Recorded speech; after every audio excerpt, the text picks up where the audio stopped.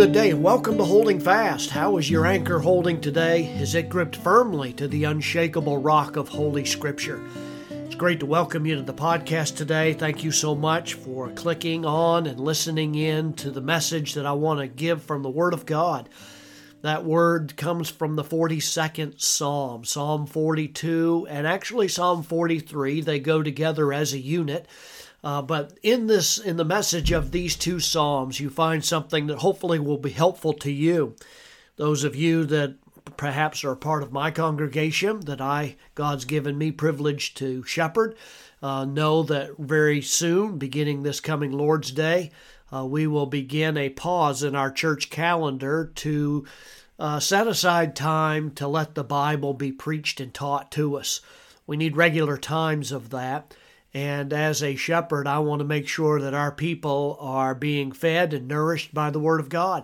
And that goes for everybody who's listening to this. If you're not regularly and frequently in the house of God, letting the Scriptures speak to your soul, it's not a surprise that you may find yourself being having a spiritual drought in your own soul, that you seem to be distant from God. And Psalm 42 and 43 really address that topic, and I want to just share a few thoughts from that, probably this podcast and the next podcast, so that your heart might sense maybe a greater longing for that closeness to the Lord. And some of you may recall that when you became a disciple of Jesus Christ and you began walking in obedience to the Lord, then it began to change your life. And it doesn't take long that after a while, you begin to find yourself as life unfolds, drifting away and find yourself in a spiritual ditch at some point.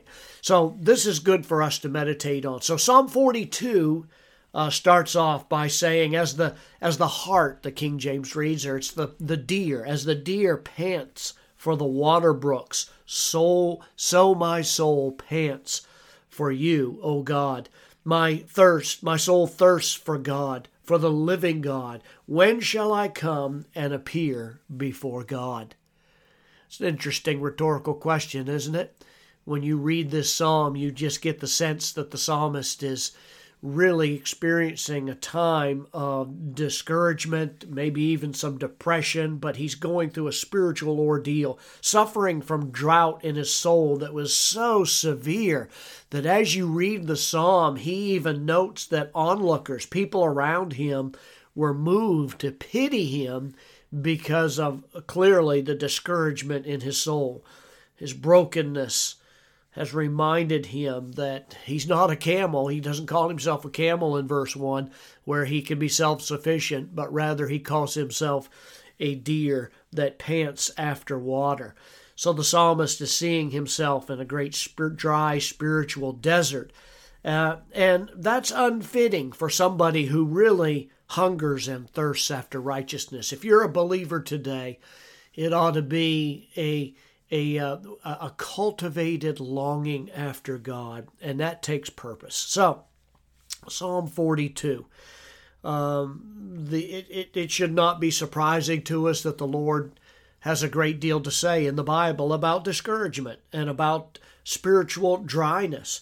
If you were to do a thorough study of that, there would be all kinds of volumes, and it would consume many sermons to be able to address the topic. But the writer here paints a graphic picture of a person in verses 6 and 7 of Psalm 42, of somebody who is just literally snowed under by all that is overwhelming. He mentions in verse 6 that he feels like, verse 6 and verse 7, that his footing is gone. He describes himself as somebody who has almost been caught in whitewater in a river, and he's crashing over the rocks and the boulders and the falls. Booming and hissing, the water is just surrounding him. Wave after wave submerges him. Kind of gives you remembrance of Jonah. You remember when Jonah was in the belly of the great fish, that in chapter 2 and verse 3, he actually quotes from this psalm because of the desperation of his situation. He talks about there, you had cast me into the deep, into the heart of the seas, and the current engulfed me. All your breakers and billows passed over me. So he says in Jonah 2:4, I have been expelled from your sight. Nevertheless, I will look again toward your holy temple. In verse 5, he says, water encompassed me to the point of death. He said, the great deep engulfed me. Weeds were wrapped around my head. Verse 6, he says, I descended to the roots of the mountains. The earth with its bars was around me forever. But you have brought up my life from the pit, O God. And so you get the similar feeling when you read Psalm 42, that the author of this psalm was going through a time of just brokenness, discouragement. His walk with the Lord was not what it used to be. He has memories of that. And in his mind, he vacillates between pessimism and optimism, between despair and trust, and walking by sight and walking by faith, between looking at himself and his circumstances and the things around him and looking to God and his ability. And so this psalm is an extended look at that spiritual brokenness that are experienced by so many of God's people. If you're listening to this podcast today and you're a part of our congregation, of our assembly at Heritage Baptist, that this may be you. I think we have seen an unprecedented amount of heavy burdens that are on people's lives right now. I think that's probably true for congregations all over the place. But in particular, ours has experienced great heartache and disappointments and spiritual despair in life. Throughout history, throughout church history, there are accounts of some of God's people that are going through what the Puritans used to call the dark night of the soul. This phenomenon describes a malady that the greatest of Christians can suffer from time to time. We know that it was true for Jeremiah. Jeremiah struggled with that. He was called the weeping prophet. It was a malady that afflicted Martin Luther, that his melancholy and his brokenness and his discouragement threatened to destroy him. And it's not just a discouragement, but it's just a distance from God. When you sense his absence, it gives rise to a feeling of abandonment in your own heart. And our minds lie to us and teach us something wrong, that God does not care, that you're not in touch with him, that he somehow has forgotten you. I mean, one account is told of Martin Luther that was in such a low state spiritually that his wife came downstairs dressed completely in a mourning or a funeral dress all made of black. And as she walked in with the veil over her face, Luther looked up and asked who died. She replied, well, according to the way you're acting, it seems that God had. And that was a wifely rebuke to Martin Luther. There are many people that have written books on the subject. D. Martin Lloyd-Jones is a great preacher that is written, and his books are worthy of being read, but knowing what the Bible says really does provide the best perspective. In the nearly 36 years of being a pastor, in recent weeks, people are struggling, laid low by circumstances in life that have become debilitating. If your head is spinning and you become spiritually disoriented or just numb, just senseless to your walk with the Lord, that you don't know how to get your foot on the first rung of the ladder, this message is a word from God to help you to get the balance and the direction you need, to get out of what John Bunyan in Pilgrim's Progress called the slough of despond. Slough of despond, he called it. So, let me close out by just noting today in the podcast some causes from Psalm 42 of spiritual depression.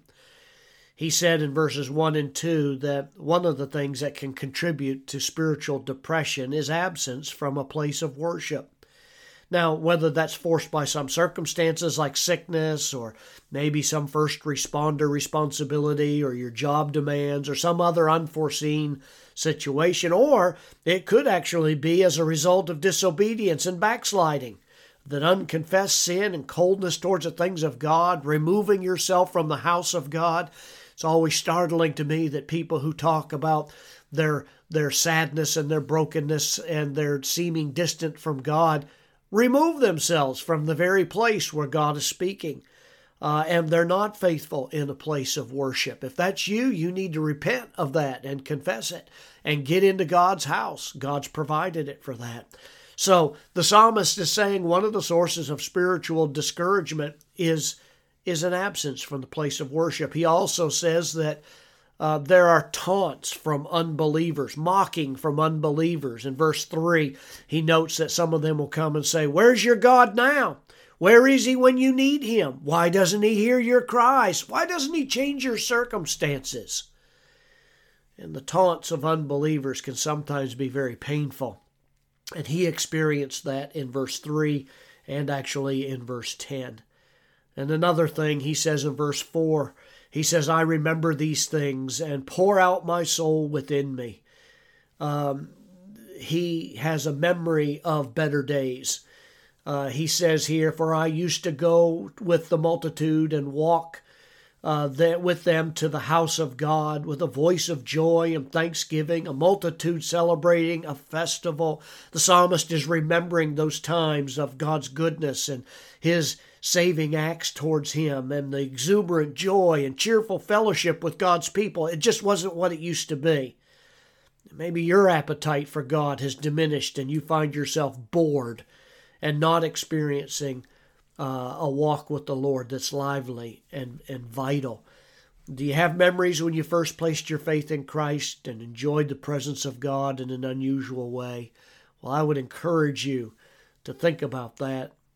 In verse 7, the psalmist writes this, "Deep calls to deep at the sound of your waterfalls. All your breakers and your waves have passed over me." I think he's referring to just the overwhelming trials of life.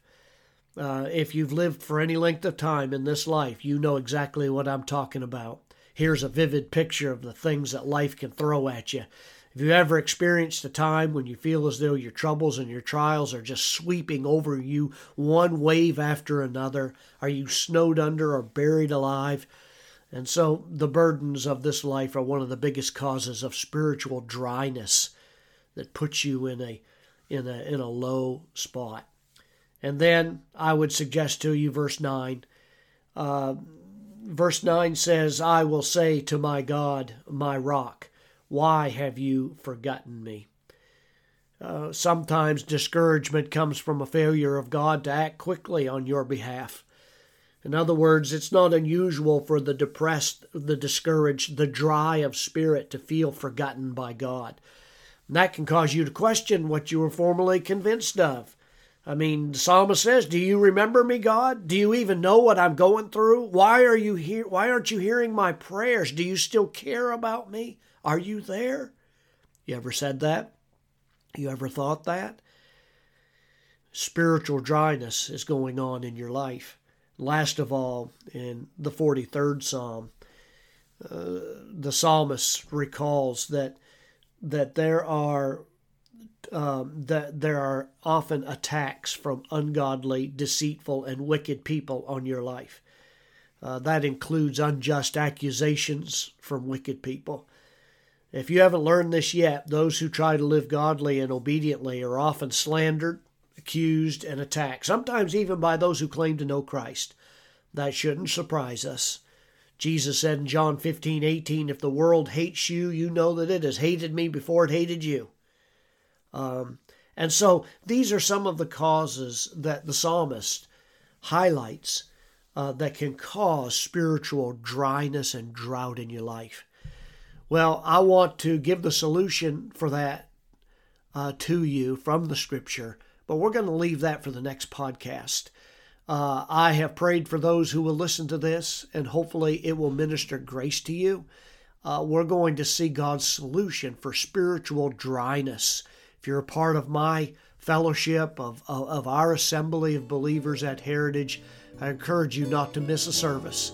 We make plans for a lot of things, but please don't neglect the opportunity to arise from that spiritual drought that you may be in. You said, "No, I'm doing pretty good right now, Pastor," but the time will come when you'll need these tools. God bless you. Walk with Christ. Keep your eyes fixed on Him, and we'll see you in the next